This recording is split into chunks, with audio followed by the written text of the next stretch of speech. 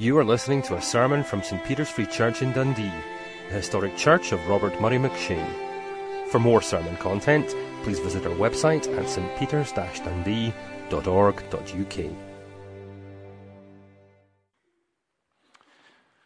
Now we're turning to Paul's letter to the Philippians, chapter 1. This, for those of you who may be visitors, is the third of an intermittent series of studies in Philippians that next month will become a permanent study in the evenings.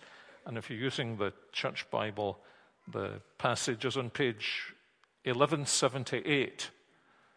Then those of you who are regular know that 1178 isn't actually marked in the Church Bible, but if you look for 1179, 1178 is the unmarked page before that. And we're going to read Philippians chapter 1 and verses 12 to 18. Paul is writing from prison to the Philippians, who in some ways seem to have been his favorite congregation.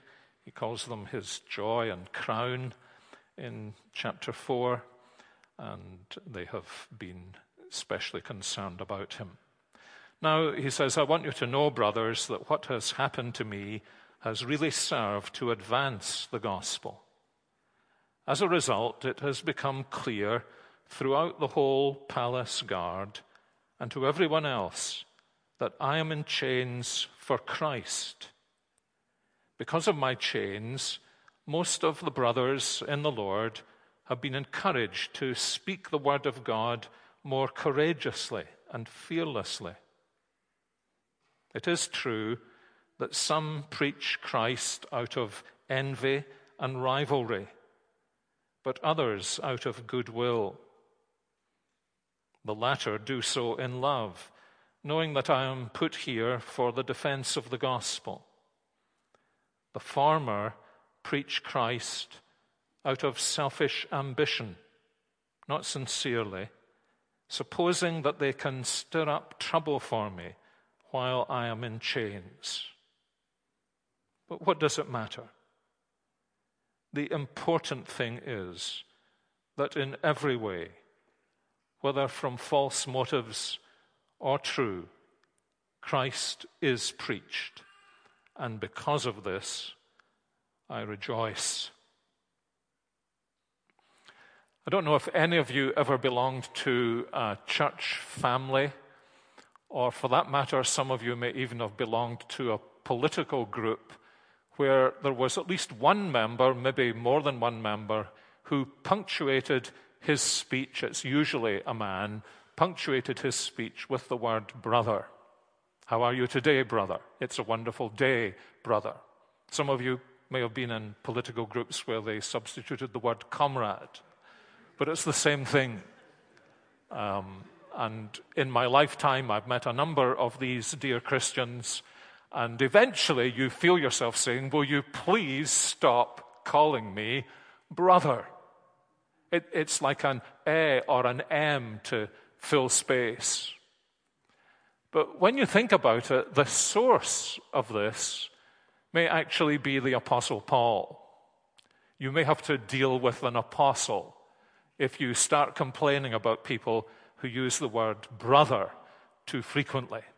Of course, as our versions constantly remind us in little footnotes, when Paul uses the term brother, he usually, but not always, usually means brothers and sisters, dear friends, dear family members in Jesus Christ. And he uses the word brother, just in 13 letters, he uses the word brother over 130 times. But there are some times when he uses it not as simply a way of describing his fellow Christians, but because his emotions are heightened. Now, in some families, if you have a shortened name, something really important happens, your full name will be spelled out. And when Paul's emotions are heightened, as they fairly regularly are in his letters, he will address those he's speaking to as brothers, dear brothers. Now, dear friends, this is what he does here. Dear friends, dear brothers, there is something you really need to know. It's an expression of his desire to draw them in to what he's saying. It's a kind of warning signal. What I want to say to you here is so important. You need to listen up, and you need to grasp the principles that I'm about to enunciate.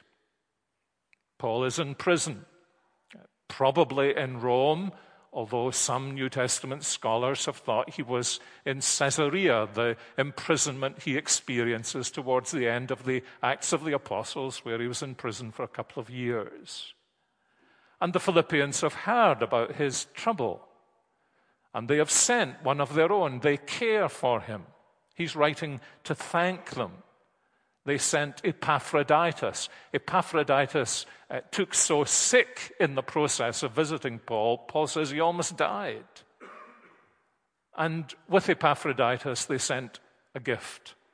Those of you who are familiar with Charles Dickens and the Marshalsea prison and these ancient stories know the prison cell was free, the food wasn't. And so it was in ancient Rome. If you were going to eat, then somebody needed to provide your sustenance. And so they've kindly sent Epaphroditus with some collection of money from Philippi, probably to Rome, in order to make sure that in his privation and difficulties, the Apostle Paul is going to be comfortable. And they're concerned about him. And in a way, he's even more concerned about them than they are about him. But they know he is under pressure. Indeed, he uses a word in this passage that expresses the idea of being hemmed in and pressed down. And there are two particular matters that are causing him distress. One of them, obviously, they know about. The other, possibly not. The first of them he mentions in verses 12 through 14. It's the obvious one, Paul's imprisonment. News in the Roman Empire, comparatively speaking, traveled fairly fast. They had heard, perhaps within days of Paul arriving in Rome and being imprisoned, that he was under distress, that there were people who were bad-mouthing him, that he was in difficulties. And you can imagine how they felt.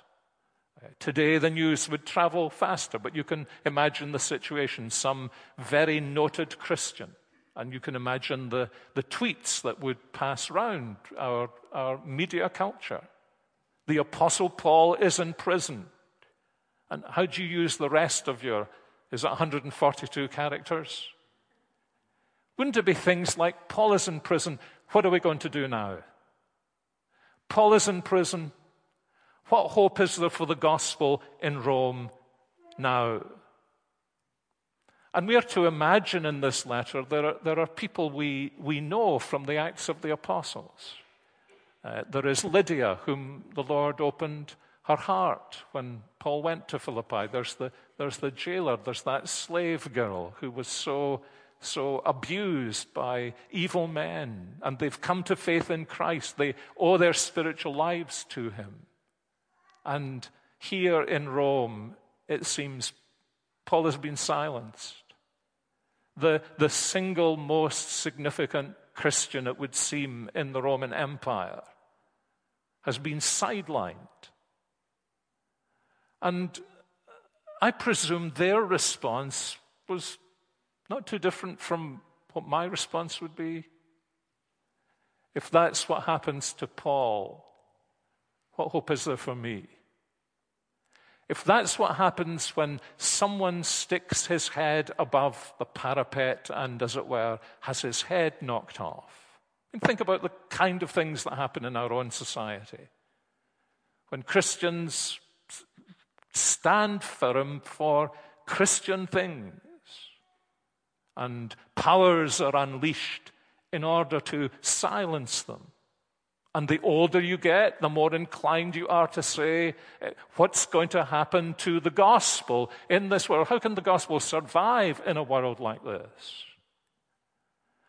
And Paul is writing to them because he understands that's how we naturally think about our lives. And he understands that there is a common tactic that the enemy of the gospel always uses. First of all, it is intimidation, the effort to silence testimony to the gospel. And here Paul's testimony has been apparently stymied. And if that's happened to him, what's the point in my bearing witness to Jesus Christ? And Paul is teaching these Philippians that such people, describable in terms of the psalmist's words, God is not in their thoughts. Of course, God is not in their thoughts. Do not realize if God is not in their thoughts, that doesn't mean that God has become their prisoner. It doesn't mean that God has ceased to be active. And that invariably, of course, they can't think that way, so invariably, that's the thing they miss. That in the very activities in which they are engaging in order to destroy the gospel and silence testimony to the gospel can become the very things that God employs in his gracious purposes to advance the gospel. And that's precisely what he says. Notice his language. I want you to know, brothers, that what has happened to me has really reality. This is a reality check. It has really served to advance the gospel. And it's done so in two ways, he mentions.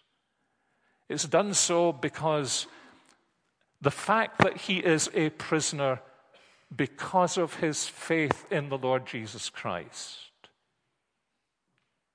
has begun to spread, he says, throughout the whole Praetorian Guard. Or in the English Standard Version, the whole Palace Guard. This is the crack Roman regiment. 9,000 elite Roman soldiers. These are the people who guard the emperor. These are like the Swiss guards in the Vatican. These are the SEALs in the United States. These are the top people. And there are only 9,000 of them in an empire that's run by the military. And they're on a 4-hour watch. Maybe one of them, maybe two of them. And hour after hour, they're there to superintend the Apostle Paul. And word begins to spread throughout these elite soldiers that there's something different, unusual about this prisoner. Why is he here? What has he done? He doesn't seem to be your rank and file criminal. And they hear him speaking about Christ. And word goes from mouth to mouth. These pagan elite Roman soldiers are mentioning the name of Jesus to one another. And the message of the gospel is spreading. Spreading so much that we know from the New Testament there were actually members of Caesar's household who had become Christians.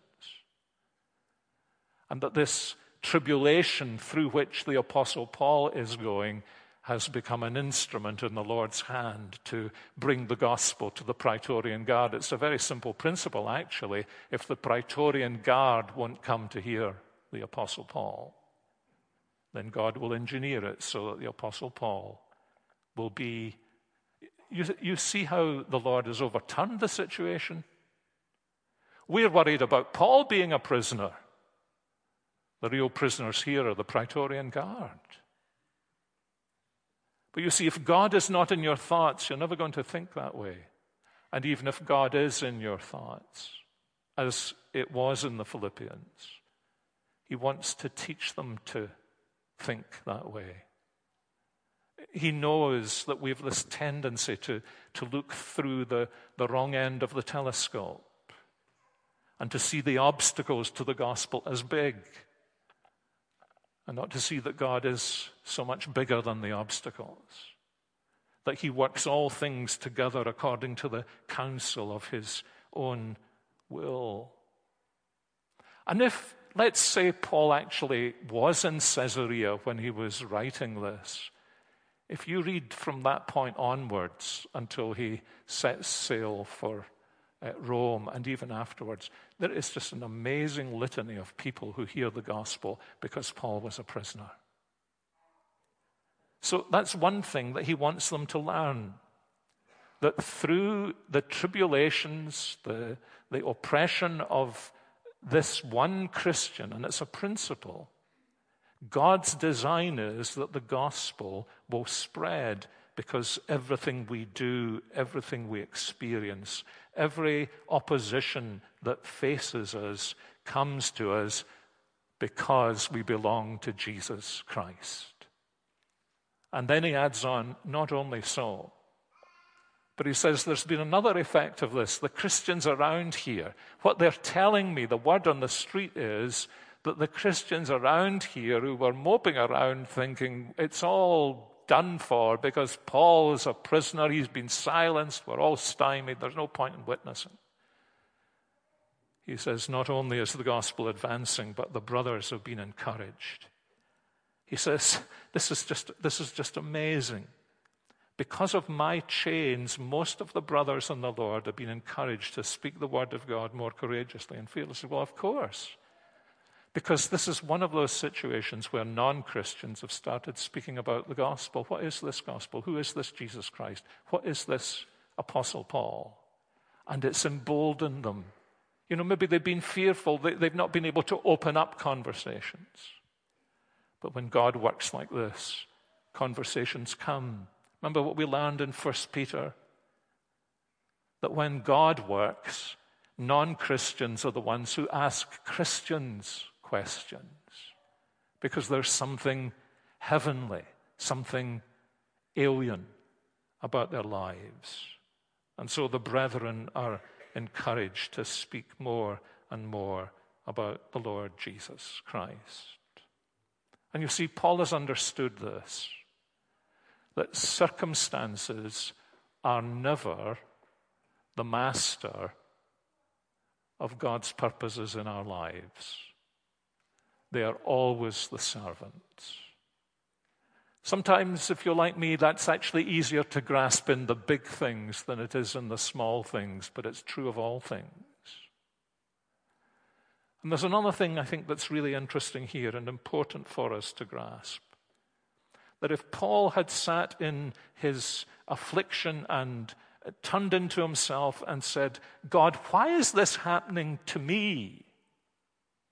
He would never have been able to write this. It was because he understood that what was happening in his life was only incidental to God's purposes in him and much more relevant to God's purposes through him for the sake of others. You know, in some of our Christian lives, that takes a complete conversion of thinking because we are so focused on ourselves and even focused sometimes on getting God to explain why things are happening in our lives and not understanding that our lives are at his service and his disposal.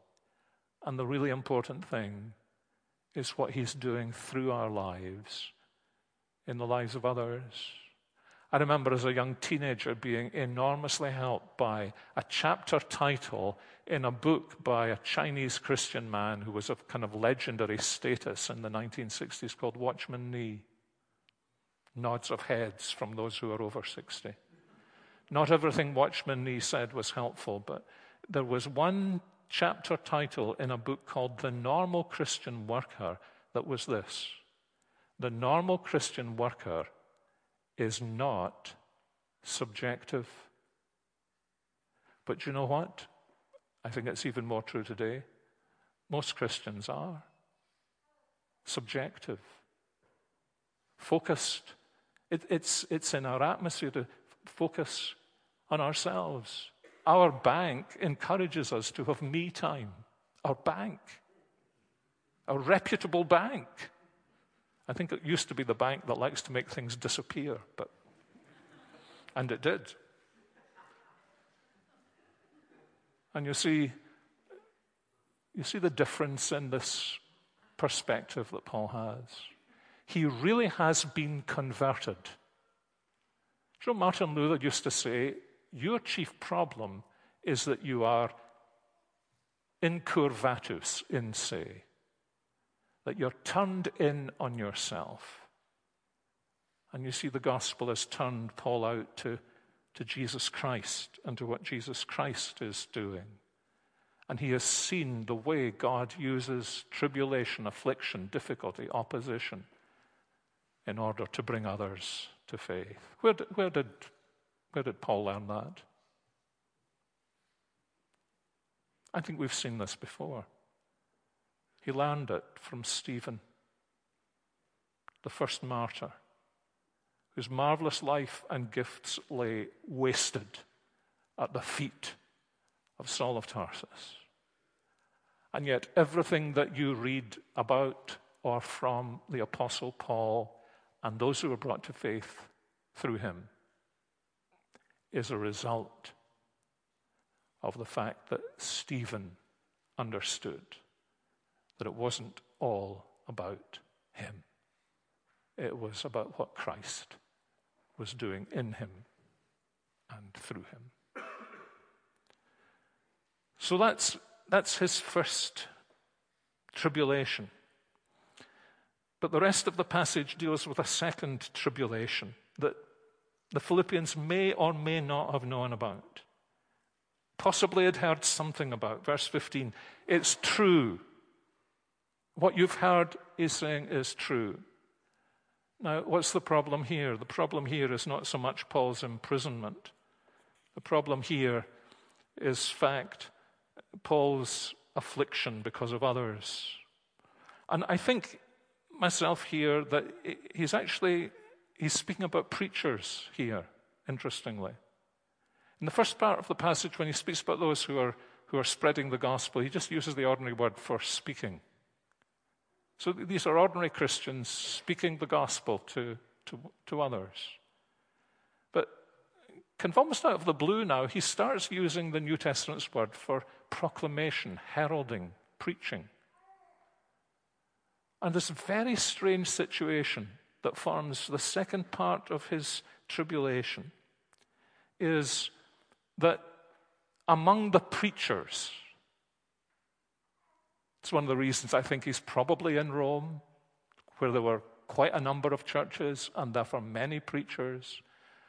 He says, I thank God that this has provided an opportunity, and some of the preachers are preaching the message of Jesus Christ, and they are doing it and inwardly saying, thank God for the way he's used the Apostle Paul, whom we love so much. But then you notice he speaks about others. Very strange words to our ears. He says, there are some who preach Christ out of selfish ambition, not sincerely, supposing that they can stir up trouble for me while I am in chains. To be honest, I'd rather pass over all this because I do think it is about preachers. I'm one of them. And there are others sitting in the congregation. But what's he saying? Well, who were these preachers? Clearly, they are not the people that he refers to later on in chapter 3, verse 2, when he says, watch out for those dogs, those men who do evil, those mutilators of the flesh, and those he describes later on as enemies of the cross of Christ. In Galatians 1, he says, listen, if an angel from heaven comes and preaches a different gospel, let him be anathema. Now, these people are not preaching a different gospel. They're preaching Christ. The problem, in a sense, is not so much with the message that they are preaching, but with the motives that lie behind it. Remember a very famous figure in English evangelicalism in the late 20th century, Ernest Kevin, who was the first principal of the London Bible College, saying, there are two sins to which ministers often fall foul. The first is laziness. 6 days invisible, 1 day incomprehensible. And the other is jealousy. Jealousy of other preachers. And this is what seems to have gripped some of these people in Rome, I presume. They preach Christ not sincerely, not with clean hearts towards the Apostle Paul, but out of selfish ambition, supposing they can stir up trouble for me while I am in chains. Who are these people? If you read the end of Romans, you'll learn that there were several churches in Rome, and not only were there several churches, but there were kind of positions in those churches that were opposed to each other. And in his letter to the Romans, Paul had tried to resolve some of those issues. So, you need to welcome each other. Don't bring these differences that you have into the center so that you say, if you don't agree with me on this, we're not going to have fellowship. And he tried so much to help. He'd given them God's word. And he had actually called some of them weak brothers. And I think they're the ones who are behind this. How dare he? How dare he say of us who are strong Christians with strong consciences? They were very rigorous in the way they approached their observance of days and their diets. Very rigorous. They disputed with those who were prepared to have a bacon sandwich. And I think now is their opportunity. He's in prison. We can seize back possession. If you're not a Christian, then it's kind of embarrassing for someone like me to say, this kind of thing happens in church, but this kind of thing happens in church. And it was happening in this church. What was Paul's reaction? This is really important for us. And important's the right word. Do you notice it in the New International Version? He says, now listen, the really important thing is Christ. And Paul, by his example here, is teaching us some really helpful lessons. And I think they go like this. Do you know how some of us look at the church and say, as long as that church is like that, then I can't, whatever it is. As long as that church is like that, I can never rejoice when that church, or as long as he or she is like that or doing that to me, then I can't really flourish. I can't really be joyful. And you notice Paul's reaction to that. He won't let the failures and even the sins of others, even in the church, divert him from his chief aim, which is to see Jesus Christ exalted. And if Jesus Christ is exalted when there are hearts that are not sympathetic to him, that wouldn't want to call him dear brother Paul, then that's incidental. That's not really important. And to let that be really important blinds me to Jesus Christ, who is really important. Or to say, well, I can't really be a joyful Christian as long as that's going on. Do you mean that's the source of your joy in Christ? No, he says, the source of my joy in Christ is Christ himself. And you see, small things brought near to the eye blind us to the things that are really big.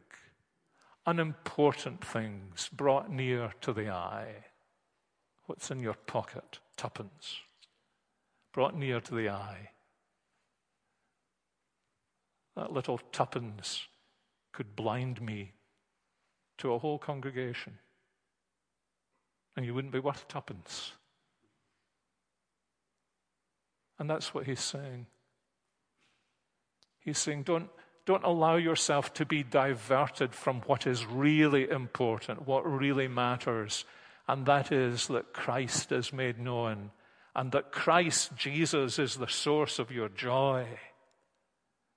And he has this marvelous sense of proportion, because Christ is the center of his vision. And when Christ is the center of your vision, it also gives you a kind of measure of detachment from all the things that might irritate you. Some of you, like me, were taught as a youngster to sing, "Turn your eyes upon Jesus, look full in his wonderful face, and the things of earth will grow strangely dim in the light of his glory and grace." But we could add another verse, couldn't we? Turn your eyes upon Jesus, look full in his wonderful face, and some of the irritations in the church will grow dim in the light of his glory and grace. And perhaps you're not a Christian at all. Perhaps you're here with a friend. Not much knowledge of what this is all about. And what do you hear about on a nice autumnal Sunday morning in Dundee is, the stuff that there is in the church. Well, you would have made the same mistake, wouldn't you? You would have allowed a small thing, the fact that the church isn't perfect, the fact that you know Christians who aren't perfect. You would have allowed that small thing, relatively incidental in the big picture when you get to know many more Christians, to blind you to what is really important. And what is really important, what really brings the joy of the Lord that is both our strength and the author of our forgiveness, is that our eyes are fixed entirely on him, and that we see everything revolving around him and not the other way around. That's what it means to want us to know how the gospel advances. Let's pray together. Our Heavenly Father, we thank you for your word to us. Thank you for the amazing stories that lie behind the pages of letters like this letter of Paul to the Philippians. And we see a little of their significance for us in a world where our Lord Jesus Christ is also demeaned on the one hand, and often, alas, by the church and within the church, spoken of out of false motives. Deliver us, we pray, from all false motives. Fix our eyes upon the Lord Jesus. Fill us with a desire in these coming days of this week to see all things in him and through him, and to know that through us and all the circumstances of our lives, you will advance the gospel and bring glory to his name and increase our joy in the Lord. We pray this with the forgiveness of our sins and failures. In Jesus' name, amen.